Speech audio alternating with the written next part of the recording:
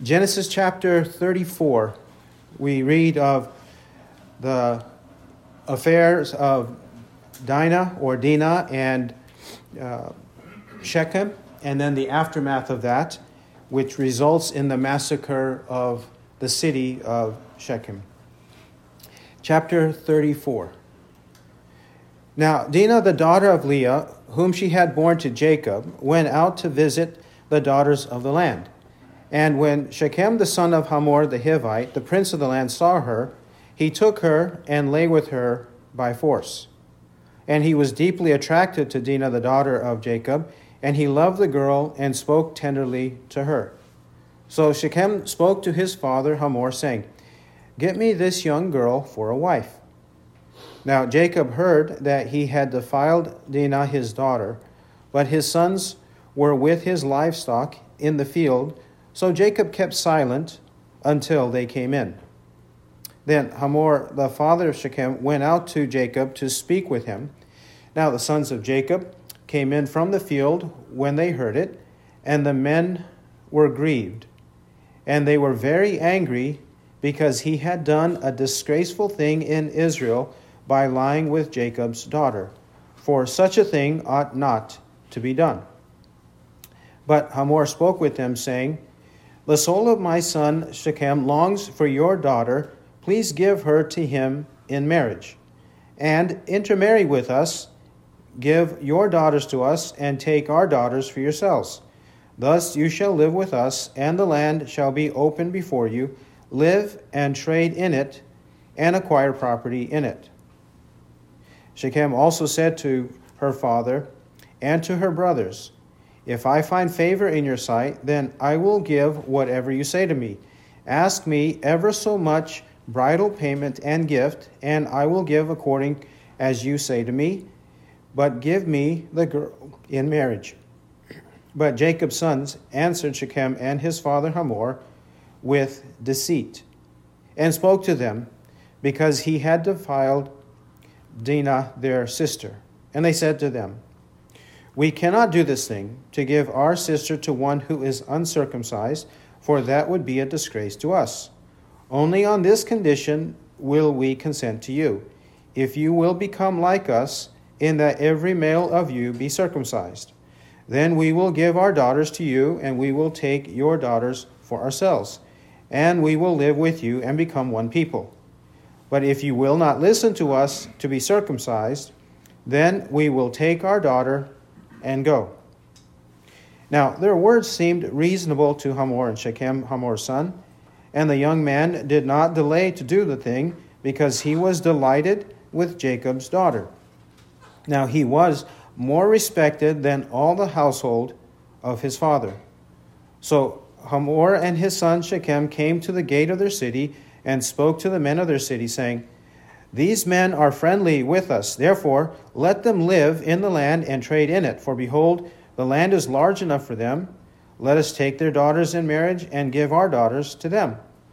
Only on this condition will the men consent to us to live with us, to become one people, that every male among us be circumcised as they are circumcised.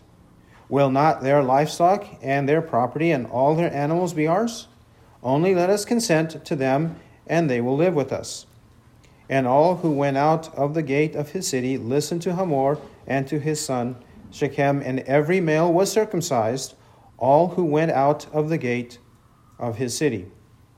Now it came about on the third day, when they were in pain, that two of Jacob's sons, Simeon and Levi, Dinah's brothers, each took his sword and came upon the city unawares and killed every male. And they killed Hamor and his son Shechem with the edge of the sword, and took Dinah from Shechem's house and went forth. Jacob's sons came upon the slain and looted the city, because they had defiled their sister. They took their flocks and their herds and their donkeys, and that which was in the city and that which was in the field. And they captured and looted all their wealth, and all their little ones and their wives, even all that was in the houses. Then Jacob said to Simeon and Levi, "You have brought trouble on me by making me odious among the inhabitants of the land. among the Canaanites and the Perizzites. And my men, being few in number, they will gather together against me and attack me, and I shall be destroyed, I and my household. But they said, should he treat our sister as a harlot? Amen. Let's pray. Our Father in heaven, we are grateful to gather together as your people to study your word. We thank you that you have given it to us. And thank you, Father, that though the grass withers and the flower fades, but the word of our God, it abides forever. It remains, Lord, and it remains here for our benefit, for our salvation and sanctification. Thank you for the work of Christ on the cross. Thank you for saving us from our sins and giving us a desire to know you better, to love you, and to follow you faithfully according to your word. We pray, Lord, that as we meditate and reflect on these words in this chapter, that you'll teach us what you have for us, that you'll guide us by your Holy Spirit, and fulfill your will in us. Grant us these things by your grace and in Christ. Amen. Well, this chapter 34, is certainly a very tragic and eventful chapter. We have here the defilement of Dinah, the daughter of Leah and Jacob, but also the aftermath of it, the two sons of Jacob, Simeon and Levi, who were also daughters or sons of Leah. So that means that they were full brothers of Dinah. We have here their anger and their deceit, which results in the massacre of the city, especially of the men of the city, and looting and plundering all that was in the city. Then we have an exchange at the end of the chapter, what Jacob thinks of it and what Simeon and Levi think of what they did. Well, this chapter, what people wonder, interpreters wonder, why is it here and what is its place in this section of Scripture? Well, for one, we remember that from chapter 28, verse 10, and through 35:15, from 28:10 to 35:15, Jacob, when he left Canaan to head to Padan Aram, he made a vow, and God appeared to him at Bethel, at the city of Bethel, which he renamed it. It was Luz, and then he named it Bethel. That he made a vow to God in verses 20 to 21, 28:20 to 21, that if God brought him back to the land of Canaan and to Bethel safely, then he would give a tenth of all to God, and the Lord would be his God, a confirmation of the Lord being his God. Well, that does not happen until chapter 35, 1 to 15, that he finally returns to Bethel. Well, what happens between him leaving Padan Aram and coming back to Bethel? Well, in chapter 33, 32 and 33, he was fearful that his brother Esau might find him and attack him so that his return would be unsuccessful. In chapter 34, we have another incident that jeopardizes his safe return to Bethel. And that is this massacre of the city by Simeon and Levi. And therefore, if Jacob and his whole clan is wiped out, destroyed, then they're not going to return to Bethel. Not only are they not going to return to Bethel, but the Christological promises made to Abraham, Isaac, and Jacob would not be fulfilled. Christ would not come into the world if the massacre of Jacob and his clan are actually carried out by the Canaanites and the Perizzites, as Jacob fears in chapter 34, verse 30. Furthermore, we see that Jacob had troubles in his household. Another reason for this, it reminds us of the fact that from the beginning of time, even in Adam and Eve's household, with Cain and Abel, there was trouble within the very family. Trouble in terms of jealousy, anger, fits of anger, and that led to murder. In the case of Cain against Abel. In the case of Simeon and Levi too, it leads to murder. And that was because of their excessive anger and the fulfillment of their excessive anger in the massacre of the men of the city. Well, Jacob has to deal with these trials, just like Adam and Eve did. Abraham had problems in his household. Isaac did. Jacob also does. And that's the same with all of us. There will be trouble in our immediate household and then by extension to other parts of society. Jacob experiences the same. We'll also learn some lessons about this incident or tragedy between Shechem and Dinah, and also the dialogue that takes place, the negotiations that take place at the court of the city, which was meeting in the gate of the city, a prominent public place where transactions and contracts were negotiated.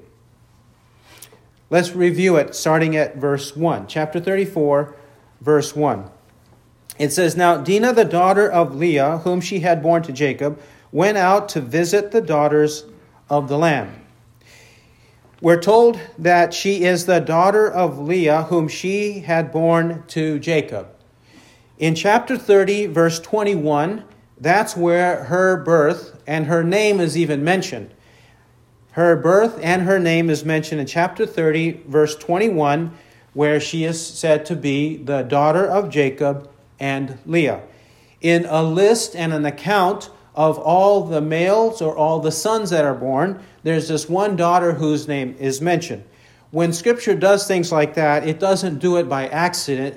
It often does it by anticipation. It may take a few paragraphs or even a few chapters later for us to know why the name was mentioned, but that was likely the reason why the name was mentioned. And Dinah, she has 2 or 4 brothers from Jacob and Leah, full brothers. That is Reuben, Simeon, Levi, and Judah, which is at the end of chapter 29. Those 4 brothers were born. And then in chapter 30, Dinah is born. And there's also 2 more brothers that are born, full brothers of her. Well, it also tells us, when it says she's the daughter of Leah, this indicates that likely the children of Leah were raised up or spent their day-to-day activities in Leah's tent, because each of the wives had their own tent. The husbands did not stay all the time in the tent of their wives. We see this from chapter 31 and verse 33, that Leah, in fact, had a tent. So Laban went into Jacob's tent and into Leah's tent and into the tent of the 2 maids, but he did not find them. Then he went out of Leah's tent and entered Rachel's tent. It's quite clear that each of these wives have different tents. Also, we see in chapter 24, verse 67, Sarah's tent. 24:67. Then Isaac brought her into his mother Sarah's tent, and he took Rebekah, and she became his wife, and he loved her.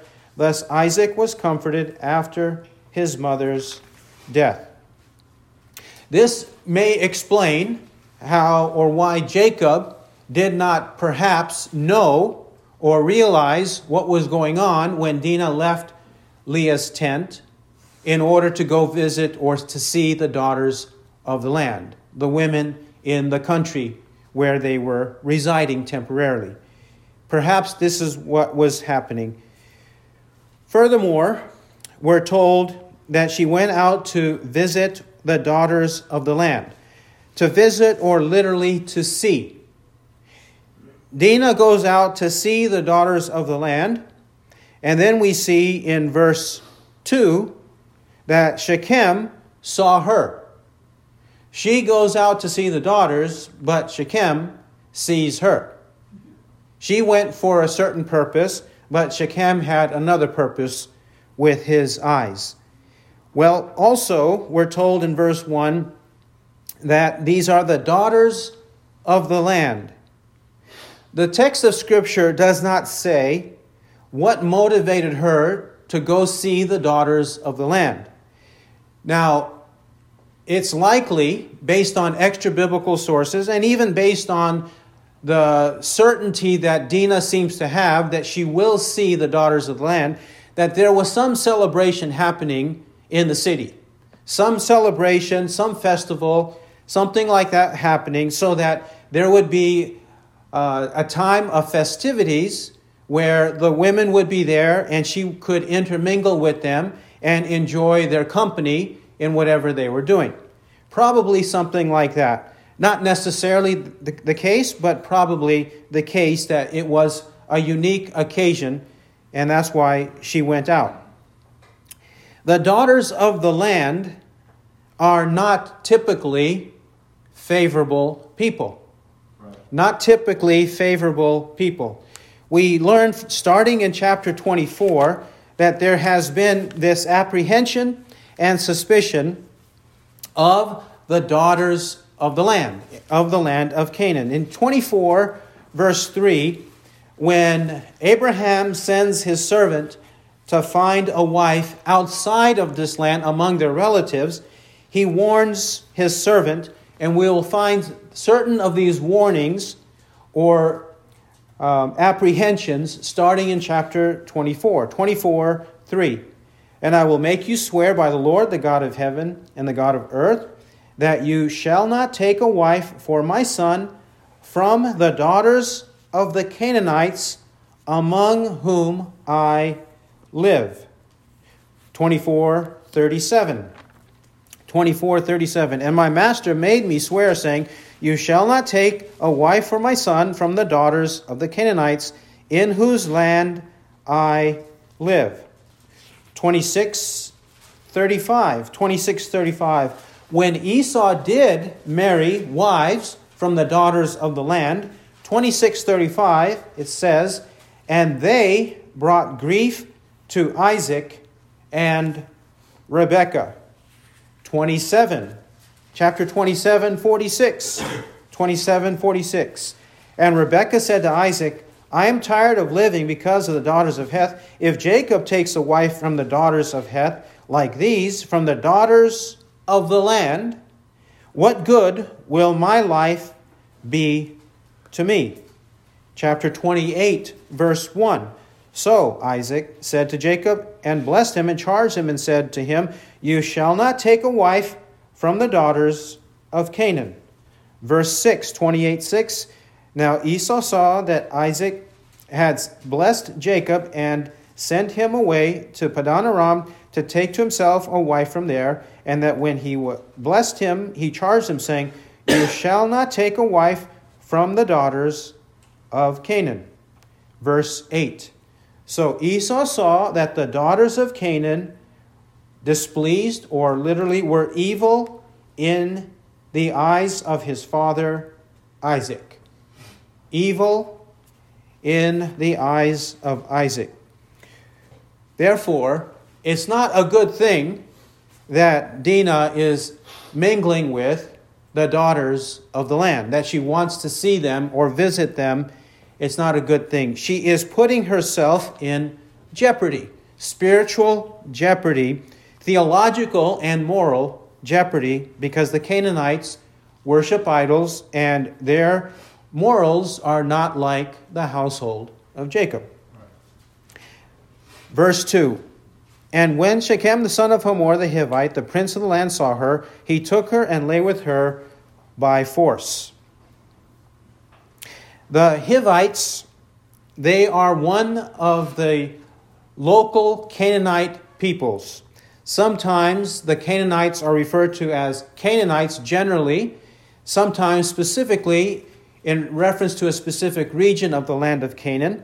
Another common name is the Amorites to describe either a locality or the whole region, Amorites. But occasionally in Scripture we'll find a specific designation that's more ethnic and specific to a location.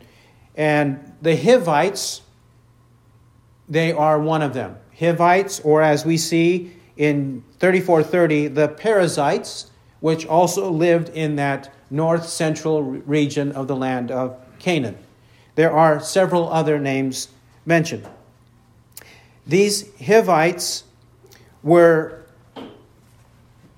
a group that was also prohibited specifically for the people of Israel to marry. There was a prohibition in reference to them. And in fact, when Joshua conquered the land of Canaan in Joshua chapter 9, he was supposed to obliterate them, conquer them, and destroy them all. But specifically, the prohibition to marry any of them, to take them up in marriage, sons or daughters, Deuteronomy 7. Deuteronomy 7, verses 1 to 6. 7, 1 to 6. When the Lord your God shall bring you into the land where you are entering to possess it, and shall clear away many nations before you, the Hittites and the Girgashites and the Amorites and the Canaanites and the Perizzites and the Hivites. The Hivites, the same as Genesis 34:2. And the Jebusites, 7 nations greater and stronger than you. And when the Lord your God shall deliver them before you, and you shall defeat them, then you shall utterly destroy them. You shall make no covenant with them, and show no favor to them. Furthermore, you shall not intermarry with them. You shall not give your daughters to their sons, nor shall you take their daughters for your sons. For they will turn your sons away from following me to serve other gods. Then the anger of the Lord will be kindled against you, and he will quickly destroy you. But thus you shall do to them. You shall tear down their altars, and smash their sacred pillars, and hew down their asherim, and burn their graven images with fire. For you are a holy people to the Lord your God. The Lord your God has chosen you to be a people for his own possession out of all the peoples who are on the face of the earth. We don't know what all Dinah's intentions were, but at least she is putting herself in harm's way by mingling with the people of the land. Well, harm comes to her. She was defiled. It says in Genesis 34:2, Shechem, the prince of the land. Now, the prince of the land has reference to his royalty and his succession to the throne.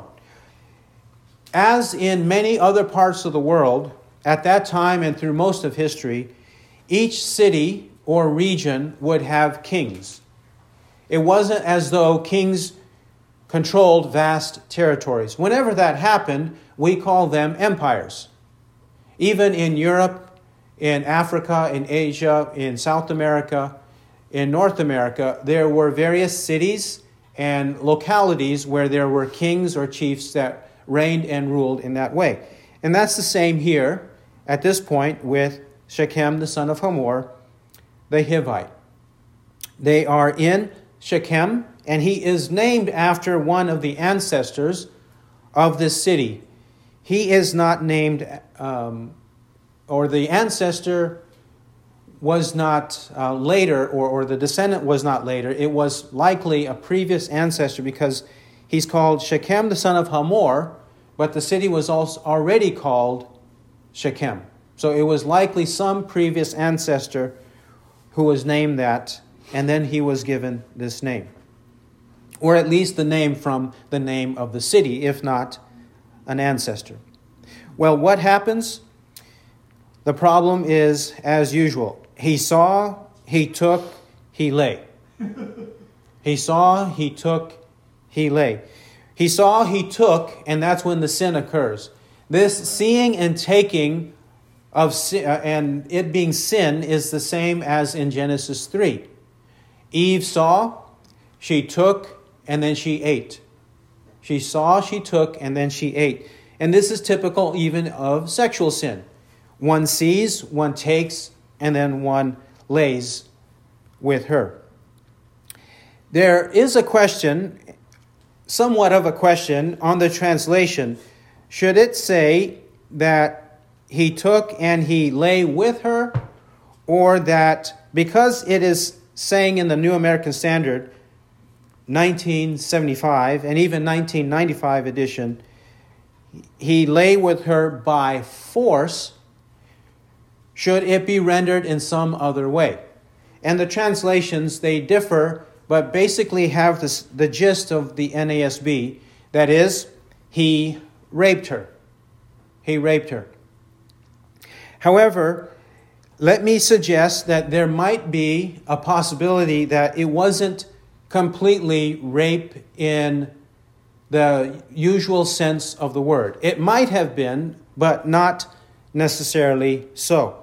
Because literally this word, your footnote may say, for verse 2, and humbled her. And humbled her. Meaning that she was deflowered, or she was not in a relationship that necessarily was properly arranged and suitable for sexual relations. In that sense, she was humbled. In some cases, in dealing with sexual connotations, sexual context, it does mean to rape. There is no doubt about it. Such as in Judges chapter 20, the Levite's concubine, she was raped. There is no doubt about it. In 2 Samuel 13, Tamar, the daughter of David and sister of Absalom, she was raped by her brother Amnon. Right. Amnon raped her, and there this same word is used 4 times in that chapter to describe what he did to her, and she objected. She did not do that willingly. He did, in fact, force her or rape her. So it is used in that way. However, in Deuteronomy chapter 22, and verse 24, it's not exactly rape. Deuteronomy chapter 22, and we'll start at verse 23. 23 to 24. 22:23. If there is a girl who is a virgin, engaged to a man, and another man finds her in the city and lies with her, then you shall bring them both out to the gate of that city, and you shall stone them to death. The girl, because she did not cry out in the city, and the man, because he has violated his neighbor's wife. Thus you shall purge the evil from among you. Our word is in verse 24, translated in this passage, because he has violated his neighbor's wife. Or if we render it literally, because he humbled his neighbor's wife. Well, in this case, the woman is engaged to her husband, and legally between engagement and actual marriage, the wedding day, they are considered husband and wife, just like Matthew chapter 1, Joseph and Mary. While Mary was engaged to Joseph, she became pregnant, and Joseph wondered what in the world had happened, and he was ready to divorce her, it says. Well, in this case, the same way, legally, they were husband and wife, though officially they had not come together as husband and wife because the wedding had not taken place. But here it says in verses 23 to 24, another man finds her in the city and he lies with her. Well, the question is, did she lie with this other man in the city willingly or unwillingly? In this context, it assumes that she willingly did so. Right. Because, in verse 24, she did not cry out in the city. She did not cry out. If she cried out, then it would have been clear she was raped. She had relations with him unwillingly. Yet, even though she did it willingly in verse 24, it still said that she was humbled. She was humbled, and therefore she and he, the adulterer and the adulteress, deserve to be put to death. In contrast, let's read verses 25 to 29. Different scenarios. But if in the field the man finds a girl who is engaged, and the man forces her, and lies with her, then only the man who lies with her shall die. But you shall do nothing to the girl. There is no sin in the girl worthy of death, for just as a man rises against his neighbor and murders him, so is this case. When he found her in the field, the engaged girl cried out, but there was no one to save her. Our word does not occur in this passage, the word to humble. It's not in this passage, but the word forces her is there. This is another Hebrew word in verse 25. Forces her, it's a different Hebrew word, which literally has to do with grabbing and forcing, seizing. And this is what happens in verses 25 to 27. So in this case, she is not guilty because she cried out. She was desperate and she cried out. She did not want to do it. She was unwilling. Therefore, only the man should be put to death. This is an engaged girl and a man who rapes her. 25 to 27. Verses 28 and 29. We have a third scenario. If a man finds a girl who is a virgin, who is not engaged, and seizes her and lies with her, and they are discovered, then the man who lay with her shall give to the girl's father 50 shekels of silver, and she shall become his wife. Because he has violated her, he cannot divorce her all his days. In this case, in verses 28 and 29, we do have another word for grabbing or seizing. In verse 28, it says, and seizes her. It's not the same word that we have in Genesis 34, but we do have that same word in verse 29. Because he has humbled her or violated her. In verses 28 and 29, we do have unwilling rape. So it's unwilling sexual relations, which equates to rape in verses 28 and 29. When that happens, the man is to give the girl's father 50 shekels of silver, and he is to marry her. This assumes, however, that the father is willing. Yeah. The father might be unwilling for that to happen. How do we know that? We have a parallel in Exodus 22, 16, and 17.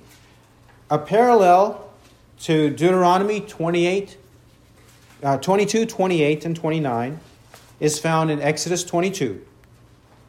22, 16, and 17, here we have the will of the Father involved.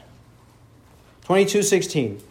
And if a man seduces a virgin who is not engaged and lies with her, he must pay a dowry for her to be his wife. If her father absolutely refuses to give her to him, he shall pay money equal to the dowry for virgins. We have in 16, seduction. If a man seduces a virgin who is not engaged. This is likely the case of Dinah. She was not engaged, but she likely was seduced. Seduced, enticed to do so. Then, since he did so, what should Shechem do? He must pay a dowry. How much? We know in chapter 34, he is willing to present whatever Jacob and Jacob's sons say. From Deuteronomy 22, it said at least, or probably the maximum, 50 shekels of silver, which is no insignificant amount of money. Okay? So that amount of silver, on a condition though. What if the father doesn't want his daughter to marry the man? Verse 17. If her father absolutely refuses to give her to him, he shall pay money equal to the dowry for virgins. Jacob could say, considering the circumstances, I'll just take the dowry payment, I'll just take the money, and not have my daughter marry you. And likely, as was typical if this kind of tragedy occurred to a young girl, then the father would keep the girl who had been defiled in his own household. And if the father passed away, then in the household of one of the brothers, and she would remain unmarried for the rest of her life. That would likely have been the scenario for Dinah. And perhaps that actually did happen to her, because she is mentioned by name in Genesis 46, and nowhere does it say that she was married and had children. Likely that's what happened, and that's probably the reason why brothers were often a part of the negotiations when a marriage took place. Whether a legitimate marriage or some illegitimate circumstance like fornication or rape had occurred beforehand, why brothers would be involved, because it was in their interest to know who their sister was marrying, because of the future and the monetary implications and the concern for the care of their sister. Well, Jacob had this scenario presented to him. Jacob and Jacob's sons, Simeon and Levi, had this scenario presented. Let's see further what happens. Genesis 34, verse 3. And he, that is Shechem, was deeply attracted to Dinah, the daughter of Jacob, and he loved the girl and spoke tenderly to her. We find here that Moses and the Holy Spirit are telling us that though Shechem did wrong to violate her, to humble her, he at least had some humanity in him and genuine love for her. He wanted her to be his wife. He wanted to take care of her as his own wife. It says it clearly in verse 3. He loved the girl and spoke tenderly to her. Not in any false way, but in a genuine sense. Also 34:19.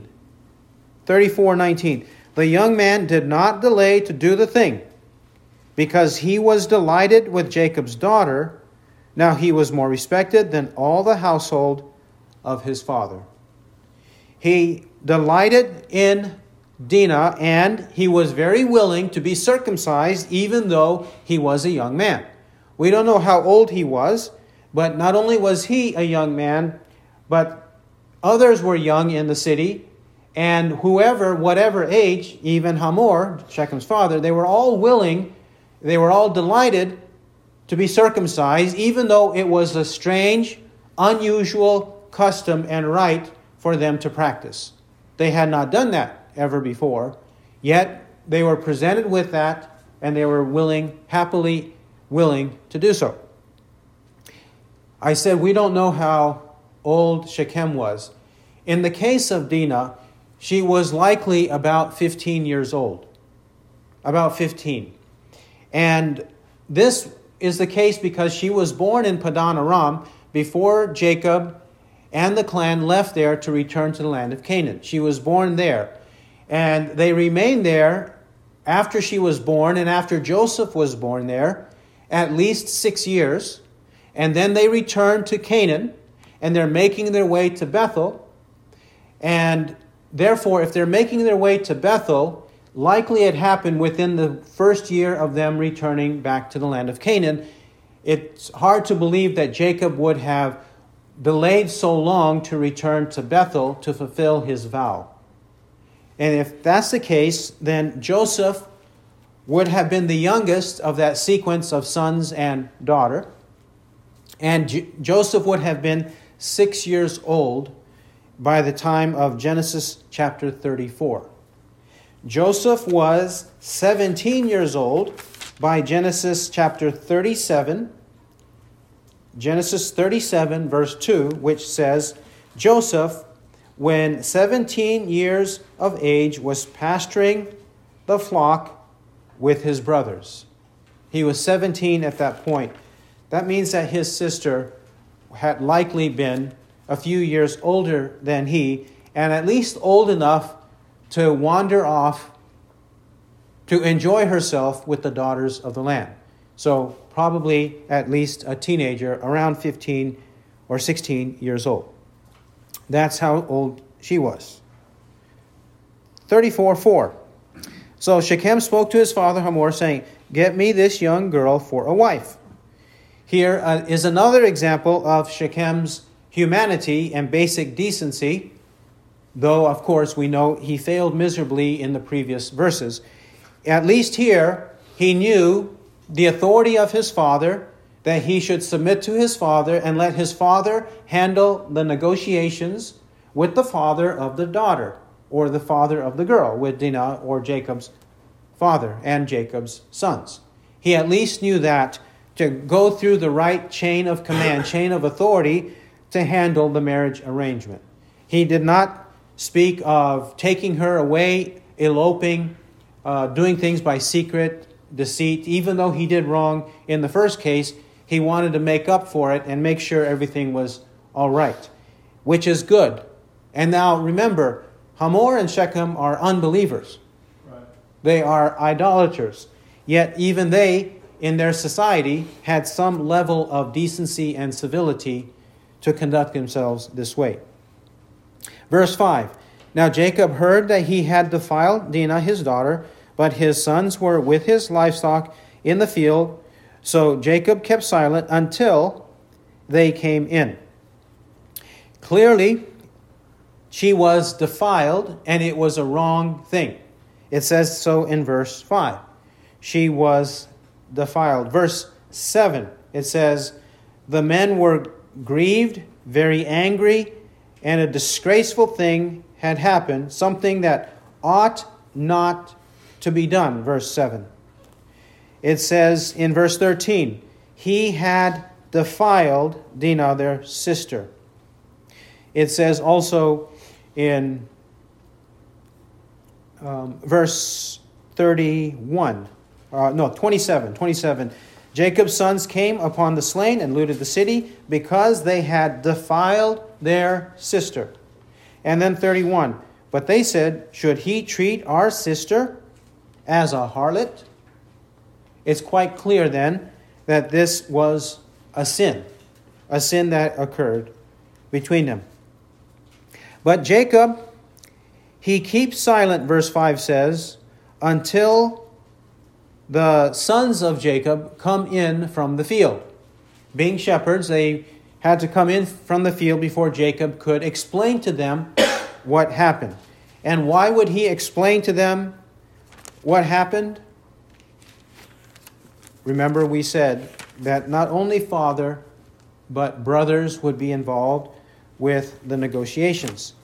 In chapter 24, verses 50 to 60, in chapter 24, verses 50 to 60, when it's time for Rebekah to be married to Isaac, notice who is there with these negotiations. In chapter 24, verse 50, then Laban and Bethuel answered and said, the matter comes from the Lord, so we cannot speak to you bad or good. Then verse 53, and the servant brought out articles of silver and articles of gold and garments and gave them to Rebekah. He also gave precious things to her brother and to her mother, who are there with this negotiation. Further, it says in verse 57, and they said, plural, and they said, we will call the girl and consult her wishes. Verse 58, and then they called Rebekah and said to her, will you go with this man? And she said, I will go. Verse 60, and they blessed Rebekah and said to her, may you, our sister, become thousands of 10,000s. The brothers are there. Jacob knows he has a dilemma on his hands, but he cannot make a unilateral decision on what to do. So he waits for his sons to arrive from the field. It says he kept silent. Keeping silent is not necessarily something evil. We know it doesn't say he was outraged, he was very angry. It doesn't say anything like that. It doesn't necessarily mean that he is doing wrong in keeping silent. In chapter 24, verse 21, the servant of Abraham also keeps silent. Meanwhile, the man was gazing at her in silence to know whether the Lord had made his journey successful or not. Jacob probably is keeping silent, contemplating what he needs to say and do at the right time, especially when he consults his sons, the brothers of Dinah. Verse 6, 34:6. Then Hamor, the father of Shechem, went out to Jacob to speak with him. Now the sons of Jacob came in from the field when they heard it, and the men were grieved, and they were very angry because she had done a disgraceful thing in Israel by lying with Jacob's daughter, for such a thing ought not to be done. They clearly understand that this was wrong. And nothing like this should be done in Israel because it taints and tarnishes the name of Israel. Because Israel's name is related to God's name, and this therefore should not be done. The godly should not have these kinds of indecencies exposed in their midst. This is also an expression made by Tamar, the daughter of David and brother of, or sister of Absalom. In 2 Samuel 13, verse 12, she says something similar to her brother. Don't do this, don't rape me, because you're going to be a fool, and such a thing should not be done in Israel. Whether in Israel the clan, or Israel as the country, or Israel as the true people of God, or Israel as the church, the true people of God, this should not be done. It should not be done when these kinds of sins occur. So they have a right perspective on it. They have a right perspective. However, their right perspective leads to sin because they did not control their actions. Verse 8, but Hamor spoke with them, saying, the soul of my son Shechem longs for your daughter. Please give her to him in marriage, and intermarry with us. Give your daughters to us, and take our daughters for yourselves. Thus you shall live with us, and the land shall be open before you. Live and trade in it, and acquire property in it. Shechem also said to her father and to her brothers, if I find favor in your sight, then I will give whatever you say to me. Ask me ever so much bridal payment and gift, and I will give according as you say to me, but give me the girl in marriage. Hamor speaks in verse 8, then Shechem speaks in verse 11, father and son. Hamor rightly explains the longing Shechem has to marry her, and then proceeds to describe the benefits. If we intermarry, then all of this fertile land will belong to both of us. And you can live freely here instead of renting land for your flocks. Instead of doing this temporarily, you could inherit it permanently. As well, intermarry with us, and we will be, since we are a peaceful people, we see you to be a peaceful people, let's be peaceful and prosperous together. Peace, prosperity, and progeny all together at one time. That's the proposal. Shechem also shows his eagerness to marry her by saying, whatever the bridal payment and gift, which would mean whatever we need to give to her, to Dinah, and whatever we need to give to her family, to her parents and brothers, whatever we must give as payments and gifts, we will do so. Remember, we just read Genesis 24:53. Abraham's servant came ready with those payments and gifts for Rebekah and Rebekah's family in chapter 24, showing their ability to provide for the potential wife, the ability to provide, and the gratefulness to establish a relationship with another family and another clan, another tribe. This is what they are proposing. Verse 13 to 17. But Jacob's sons answered Shechem and his father Hamor with deceit and spoke to them because he had defiled Dinah, their sister.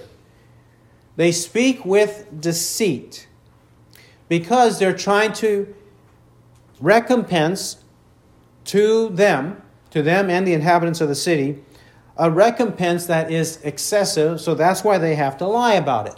They have to deceive. They think they are justified because she was defiled. But what could the alternative have been?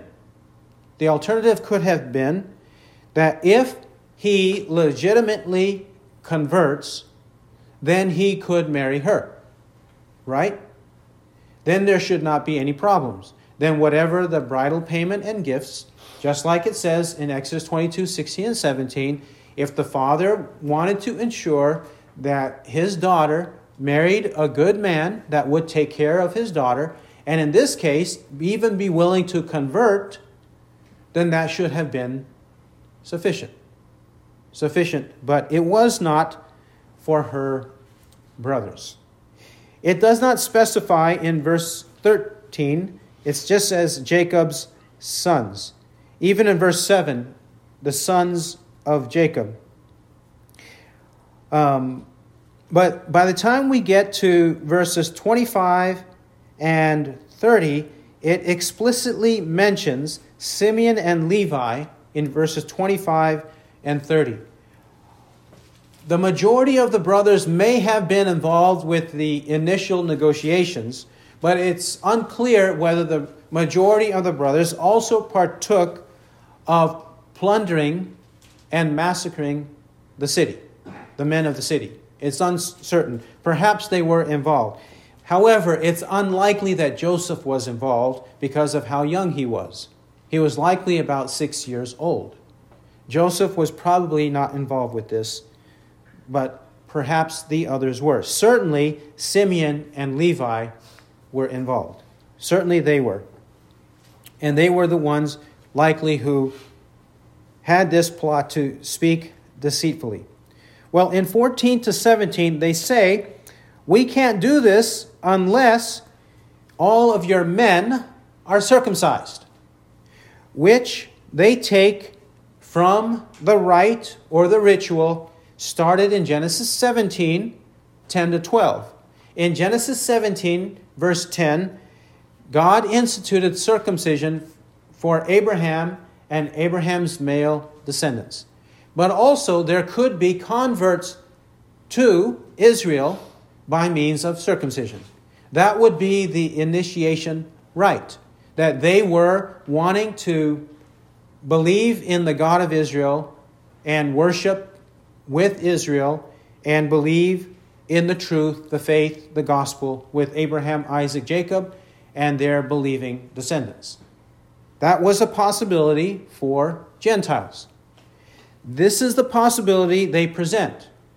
And because of this possibility, it seems that Jacob, thinking that they actually wanted to do this, both sides actually wanted to do it.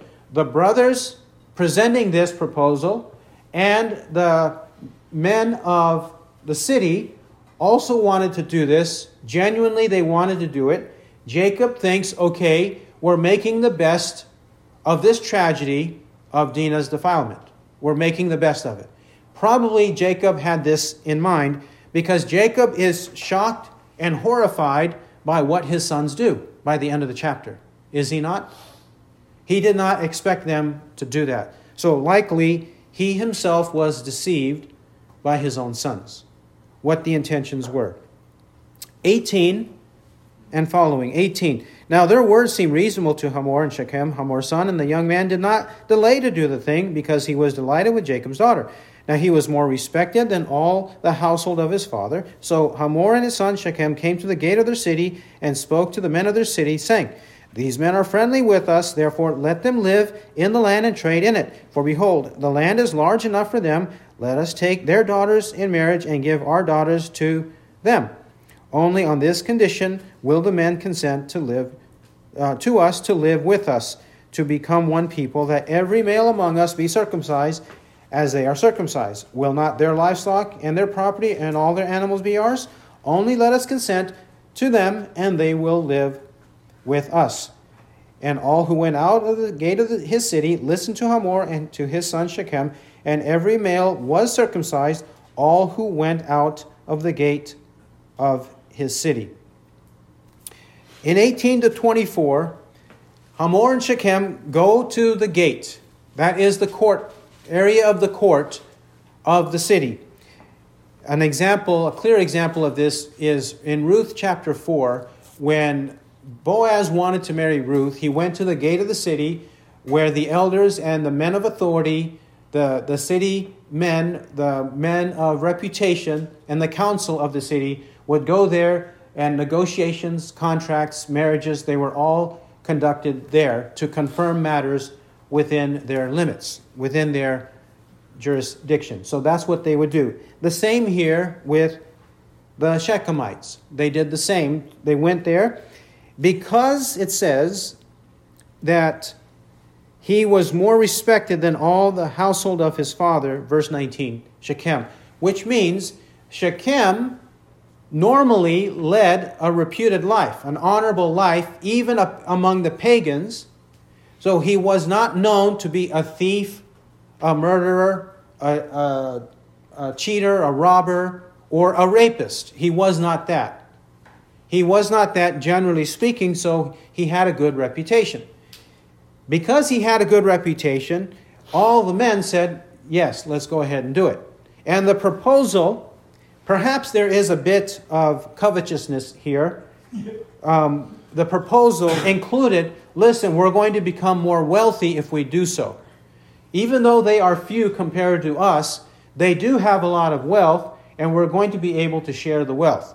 It's going to be better for us. Likely they had some covetousness and greed with this proposal. However, they're all willing to be circumcised. This strange custom, strange to them, they were willing to do it because they saw the benefits of it. Verse 25. Now it came about on the third day when they were in pain that two of Jacob's sons, Simeon and Levi, Dinah's brothers, each took his sword and came upon the city unawares and killed every male. And they killed Hamor and his son Shechem with the edge of the sword, and took Dinah from Shechem's house and went forth. Jacob's sons came upon the slain and looted the city because they had defiled their sister. They took their flocks and their herds and their donkeys, and that which was in the city and that which was in the field. And they captured and looted all their wealth and all their little ones and their wives, even all that was in the houses. The third day, it says it's the day of pain. It says it clearly in verse 25, when they were in pain. Apparently, with this custom, on the third day, and especially with adults, but on the third day after circumcision, there is the potential for severe pain and fever, which debilitates the men who are circumcised. Temporarily, it makes them unable to walk about freely and to carry on business as usual. They have to wait for their body to heal.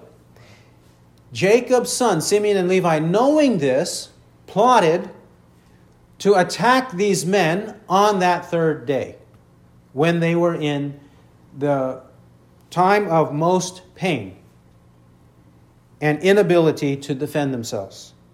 They massacred the whole city, including the royalty of the city, like Hamor and Shechem.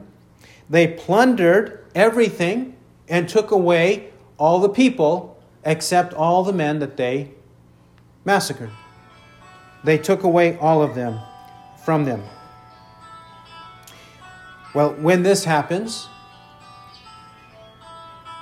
verses 30 to 31, then Jacob said to Simeon and Levi, since they were the culprits. They were the culprits of excessive anger, which led them to sin. You have brought trouble on me by making me odious among the inhabitants of the land, among the Canaanites and the Perizzites. And my men, being few in number, they will gather together against me and attack me, and I shall be destroyed, I and my household. But they said, should he treat our sister as a harlot? Jacob fears that everything is going to be lost. This, on the surface, if we are prone to looking for fault in Jacob, one might say, well, he's just worried about his own skin. But I think that there's more involved because he's worried about his whole clan. If his whole clan perishes, then there is no Christ. He loses everyone. And is he not supposed to, as the patriarch of this clan, is he not supposed to protect them? Isn't that one of his chief duties, to protect them? And he says the Canaanites and Perizzites, not meaning these Hivites because the men were massacred, but the other ones in the same region, when they hear about this, they're going to fear for their own lives, and they might preempt us from doing any harm to them. If they suspect it, they might preempt it by attacking us. What have you done? Were you not thinking ahead, Simeon and Levi? We do know that he was headed to Bethel. 35, 1-15 says so. It does end up happening that God protects him as God promised he would, yet it was still Jacob's responsibility to be concerned for his own protection, to do what was necessary. In 35:5, it does say that God protected him. 35:5, as they journeyed, there was a great terror upon the cities which were around them, and they did not pursue the sons of Jacob. This translation, great terror, is unfortunate. It should be something like a terror of God, or the dread of God, or a divine dread came upon them. Your footnote may say so for verse 5. It was divinely orchestrated or appointed terror. We find other examples of God doing this on behalf of his people in Exodus 23:27 and Deuteronomy 2:25. Deuteronomy 2:25 and Exodus 23:27. God promises that he will protect his people by bringing a dread of God on the people. And in those passages, it clearly does say the terror of God or the dread of God. Just to name a couple of examples. This is several times in the Old Testament the case, that the dread of God falls on them. Well, verse 31, they answered in obstinance, in arrogance. Should he treat our sister as a harlot? No. Even Jacob doesn't like that. Nobody likes that.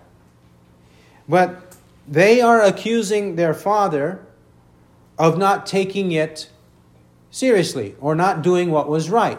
We did what was right. You did not do what was right. You did not take it as far as you should have taken it. The way it ends, this passage ends this way. Some have said that since Simeon and Levi had the last word, therefore they were in the right, Jacob was in the wrong. Because the passage ends like this. Sometimes this is the case. However, if we are careful students of Scripture, we will find that it's not always the case that when sin occurs, the one who has the last word in that given passage or in that given chapter necessarily has the right perspective. Examples. Genesis 27.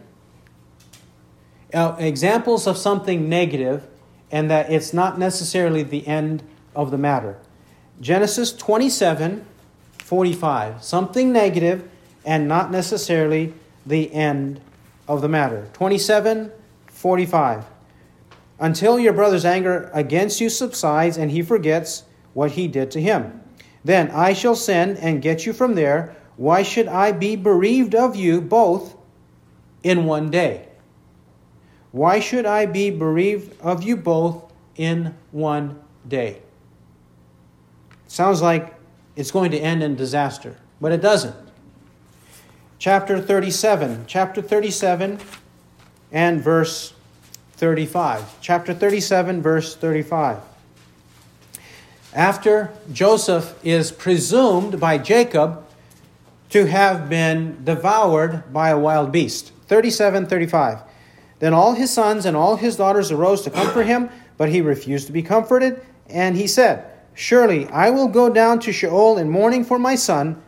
So his father wept for him. His father wept for him, thinking that all was lost in reference to Joseph. We know that that was not the case. By the time we keep reading in the book of Genesis, Joseph becomes the ruler of Egypt. Just a couple of examples that just because something ends on a note like that, a negative note, does not necessarily mean that that's the end of the matter. We have to seek for a further reference. So do we have one? Yes. We have a further reference as to what Jacob thought and did to his sons Simeon and Levi for their excessive anger. Genesis 49, 5-7. Genesis 49, 5. This is known as the blessing of Israel or Jacob on his sons. And notice what it says in 49:5. Simeon and Levi are brothers. Their swords are implements of violence. Let my soul not enter into their counsel. Let not my glory be united with their assembly. Because in their anger they slew men, and in their self-will they lamed oxen. Cursed be their anger, for it is fierce, and their wrath, for it is cruel. I will disperse them in Jacob and scatter them in Israel. He curses them. He curses his two sons by causing them to be scattered throughout the nation of Israel. This was fulfilled in that the Levites did not have their own territory. They had to resort to living in cities instead of territories. It happens in the time of Moses and Joshua. And in the case of Simeon, Simeon did not receive his own unique territory, but he received a plot within the tribe of Judah, and eventually, over time, he was subsumed into Judah.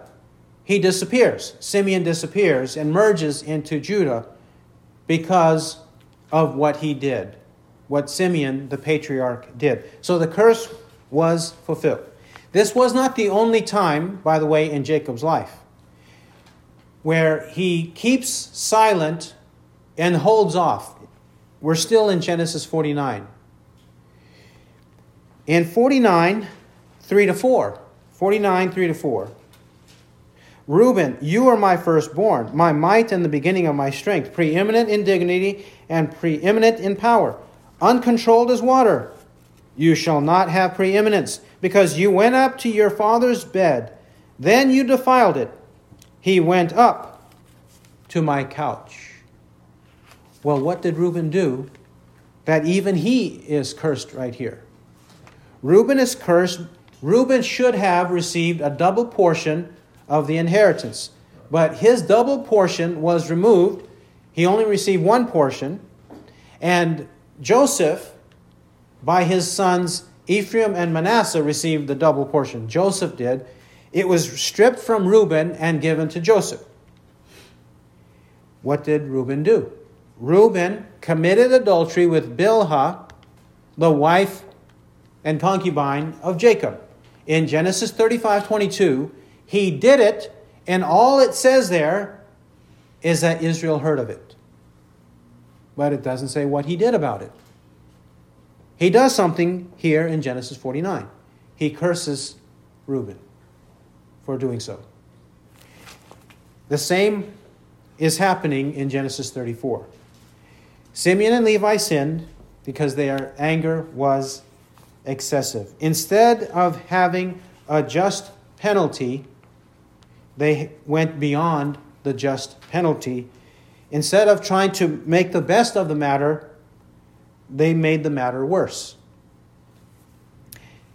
One example of us practicing restraint and doing according to the occasion for a just penalty.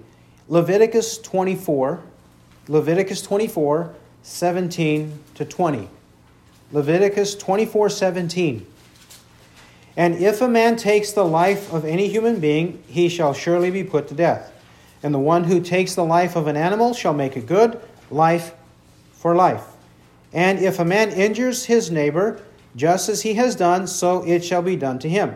Fracture for fracture, eye for eye, tooth for tooth, just as he has injured a man, so it shall be inflicted on him. This law is teaching the law of just retribution. In the penalty, there should not be an excessive penalty for the crime committed, but one should seek for an equal payment or equal retribution for the crime committed. Clearly, Simeon and Levi went over, and Jacob eventually does confront them on the matter. He who has ears to hear, let him hear what the Spirit says. Amen.